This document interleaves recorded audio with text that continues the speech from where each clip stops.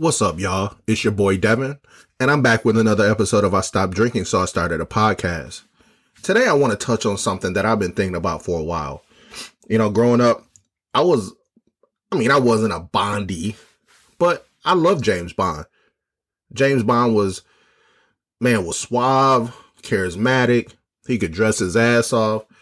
He could bed any chick he wanted, and he could kick more ass than just a little. You know, I liked Sean Connery. I liked Roger Moore. I even like Timothy Dalton. A lot of people don't like him, but I like him. And, you know, for me, growing up in the 80s and 90s, Pierce Brosnan, it's nothing you can say about Pierce. He was James Bond personified. You know, if somebody mocked up, you know, a living, breathing figure of James Bond and everything that he encompassed, it would be Pierce. So with that said, over the last few years, I guess our woke culture, and now I guess I've coined a slight phrase, woke, when overthinking kills everything. Over the last few years, there's been this kind of push to have Idris Elba be James Bond. And I've always been against that. I firmly believe that James Bond is a classic, timeless character, and he shouldn't be messed with. He shouldn't be disturbed, and it should be able to continue the way it is. But with that said, I think that Idris Elba is a prime candidate for a new super spy. Right? Walk with me. A super spy, you know, he can't go to parts of Eastern Europe. He can't go to, you know, I guess a lot of quote unquote, Western countries, because, you know, you have to be able to fit in. You can't stand out in certain areas, but to have a black super spy going through Africa, going through the Caribbean, going through South America, London, parts of far Western Europe, places, you know, where he can fit in. And you go through these exotic countries, knocking down dictators, corrupt businessmen, oligarchs, just crazy sociopathic supervillains. And while he's doing all that, he's Dapper Dan from top to bottom. He's bedding the baddest chicks. He's on yachts. He's on speedboats. He's cruising around the cliffs of Barbados in a Ferrari. Like, it just fits.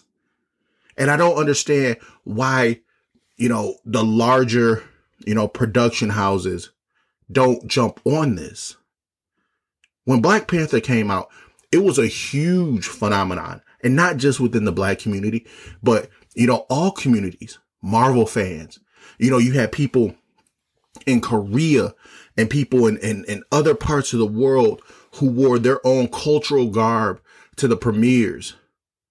That phenomenon almost gave people of ethnic backgrounds, and I don't mean ethnic backgrounds as to say that, you know, my white brothers don't have an ethnic background, but I mean a traditionally person of color. They went out in droves and they supported this film. And I think they will do the same with this.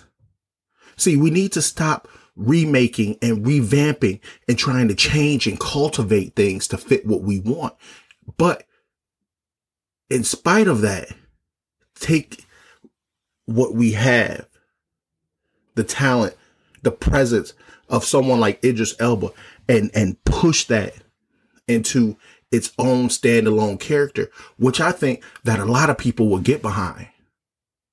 I think a lot of times we're afraid to try to move into our own spaces because we think that people won't accept it, when that is not the case. In my opinion, people are more willing to accept something if it's new, it's fresh, as opposed to trying to take over or take place of. James Bond is an iconic character. And I think that Idris Elba could create his own iconic character. his own standalone character that in fact could probably cross promote both ways. Create its own franchise, create its own branding, its own merchandising. You know, I see lots of shows on TV, you know, especially like The Equalizer, where Queen Latifah replaced Denzel Washington's character. That how, you know, you take this role that was cultivated by Denzel Washington. And I love The Equalizer 1 and 2. I think that, you know, they may not be fantastic films, but they're very entertaining and they're very realistic. Denzel isn't jumping off fucking buildings and doing all this stuff. He's acting within the parameters of who he is as a character, right? You know, he's using, you know, joint manipulation. He's using close quarter combat. He's not throwing dudes over couches, but he's using his training to be beneficial. And now I'm not saying that a woman can't do that, but why? I'm using the James Bond example as a broad spectrum for this, right? Why couldn't Queen Latifah's character be its own standalone character, its own standalone show?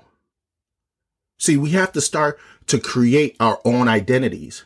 We can't just go through life because that pushing back on things because people are not going to be cool with that. People are going to fight back and they're going to step away from it and they're not going to support something that they ordinarily wouldn't. I mean, Tyler Perry, Will Smith, you know, the list goes on and on. There are film houses all over, especially black film houses all over the country. I mean, Tyler Perry Studios is massive. And there has to be a transition period, right? You have to go from the Madea, the crying black, woe is me, family to something more progressive, something that young men can look at with pride. Young men can look at Idris Elba in a super spy format with admiration. This is the type of shit that we need to move forward as a culture collectively, you know, because when it's all said and done, James Bond is always going to be James Bond. Sure, you might be able to interchange whomever you want. You might be able to even throw a woman in there, right? And that's something that they've spoken of in the past. But I don't understand. Like, when you sit in these boardrooms and these people are, you know, delivering these ideas and these pitches, where is the necessity to develop? Ooh, excuse me. Ooh, had some water before I did this. I didn't expect the gas to come up, but where's the necessity for development? You know, where is the necessity for advancement? You know, we can't just keep going down the same path. You know, I think about this all the time. I mean, brother's out on the boat. He got a curly haired caramel cutie next to him. They're doing some light reconnaissance. She don't know what's popping, but Idris, he's paying attention.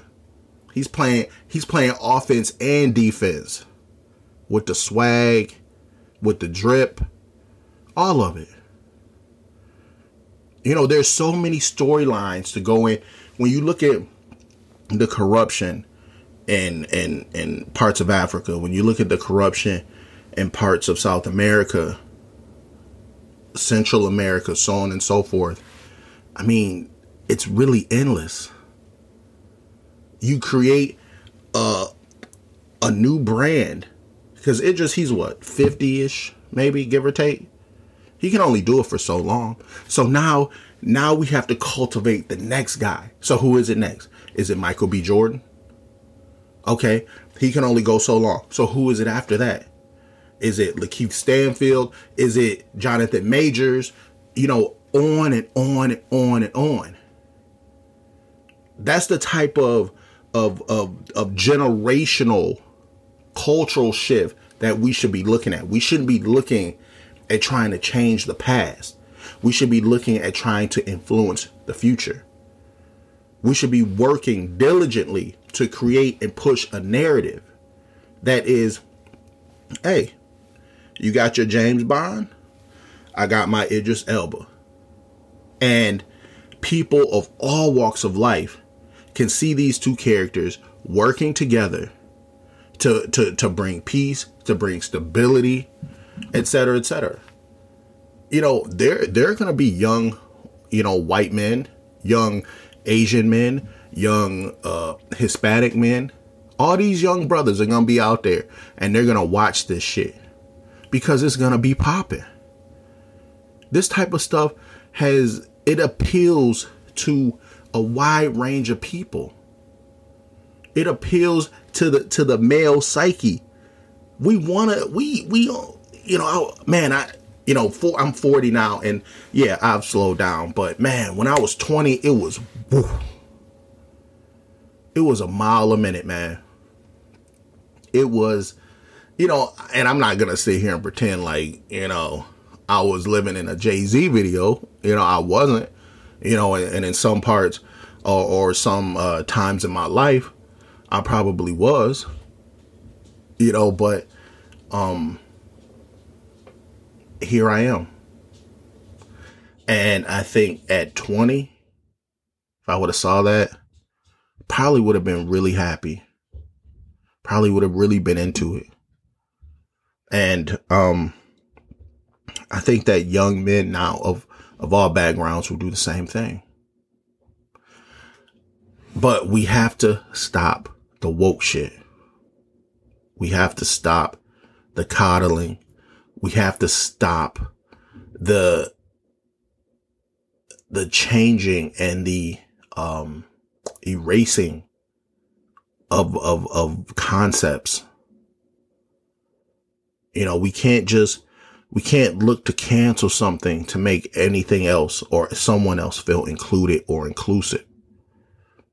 The table is set for us all, right? And the last live stream there was a discussion about accountability. And being accountable in some cases is stepping back and saying, look, there's enough room at this table for all of us. There are 4 chairs. You don't have to get up from this table. But I'm going to sit here with you and we're going to work through the motions of life together. We're going to work through the motions of all facets of life, whether it's work, school, or in this case right now, entertainment.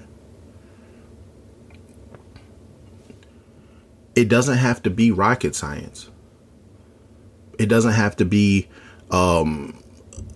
dramatic. It doesn't have to be what's the word that I'm looking for? It doesn't have to be I'll come back to it. But it can be easy and it can be simple. It can be something that all parties can look forward to and they need. I think that there needs to be positive examples of black men in entertainment. Because growing up, we had the Cosbys, we had Fresh Prince, we had Family Matters, we had A Different World, we had the Steve Harvey Show, and then we had Man of the House with LL Cool J. We had all these positive examples of brothers on TV. And once the late 90s, early 2000s ended, there was a shift to gang shit. You got The Wire.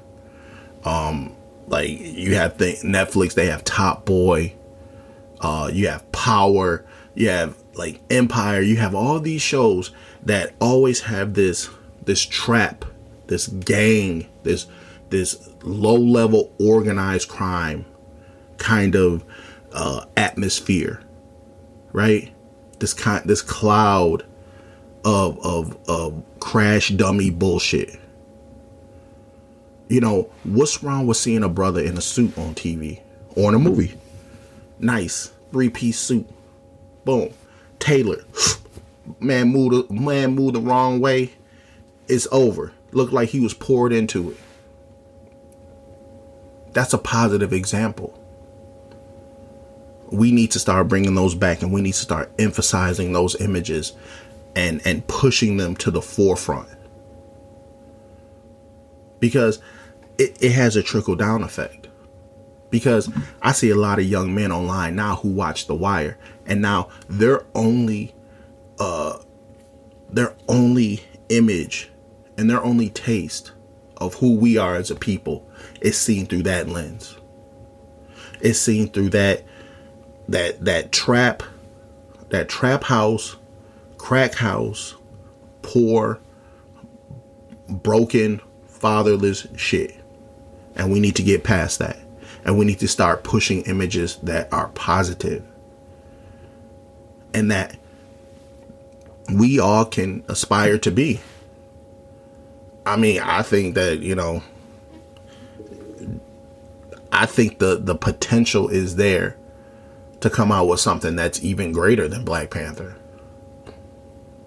I truly do.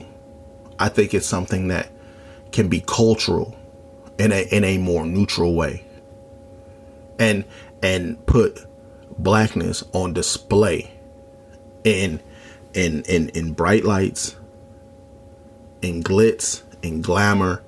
Take that shit back to the 70s. Like, you watch all Soul Train, Diana Ross, Michael Jackson, all that shit. Like, I mean, boom, they was floating on air.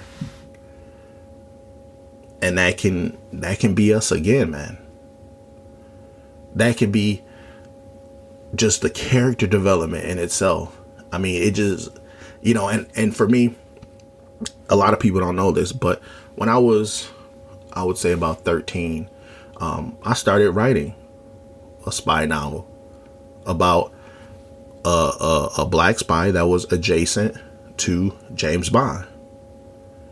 Now, in my story, they didn't have any connection to one another, like intimately, I would say, or, you know, there was no direct contact between them or context between them, but they were similar in stature. They were similar in skill. They were similar in notoriety, right?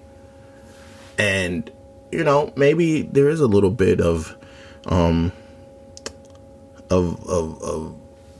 my own, you know, not selfish, but my own ambitions behind this. So Tyler Perry, if by any shred of luck that you hear this, hit a brother up. Will Smith, you know, if, you know, once you work through your shit, hit a brother up. Let's talk. You know, let's sit down, let's write a treatment, let's get some stuff together, let's put some concepts together, and let's move forward. Because, I mean, they're going to keep making biographical films? I mean, he just made a story about Richard Williams. I mean, I didn't see the movie, but it was critically acclaimed. But I think that the current climate is too serious. Everything is politicized. Everything is overly emotional. And we need some new blood in the pipeline. We need some new entertainment blood in the pipeline. You know, we need some, we need reasons for people to go out and come together. And, and if, you know, my boy Idris can go out there and shut down some corrupt leader in Chad, you know, then so be it. So, yo, this one was a short one, very rambly. Something I've been thinking about for a couple days to get off my chest. I know that it might have been repetitive in some cases, but I'm still learning. I'm still growing with this platform. I'm just trying to be consistent. I'm just trying to grow. This is my 12th episode, and I'm hoping and I'm praying that I have 100 more episodes, 1,000 more episodes. I was just looking at the Joe Rogan clips on YouTube. I mean, this man has 2,000 plus episodes. That's where I want to go. And sometimes to remain consistent, you have to, sometimes you're gonna throw a duck, right? Or you're gonna hit a foul ball, but that's okay. You're still in the game, and we're still working.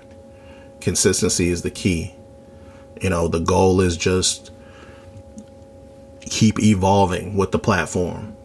And for those people who have supported me so far, I really appreciate you. And I'm glad that you will be on the ride long term, and you will see me now and you will see me later. And hopefully when you look back, the production value will be better. I'll be more organized as a speaker.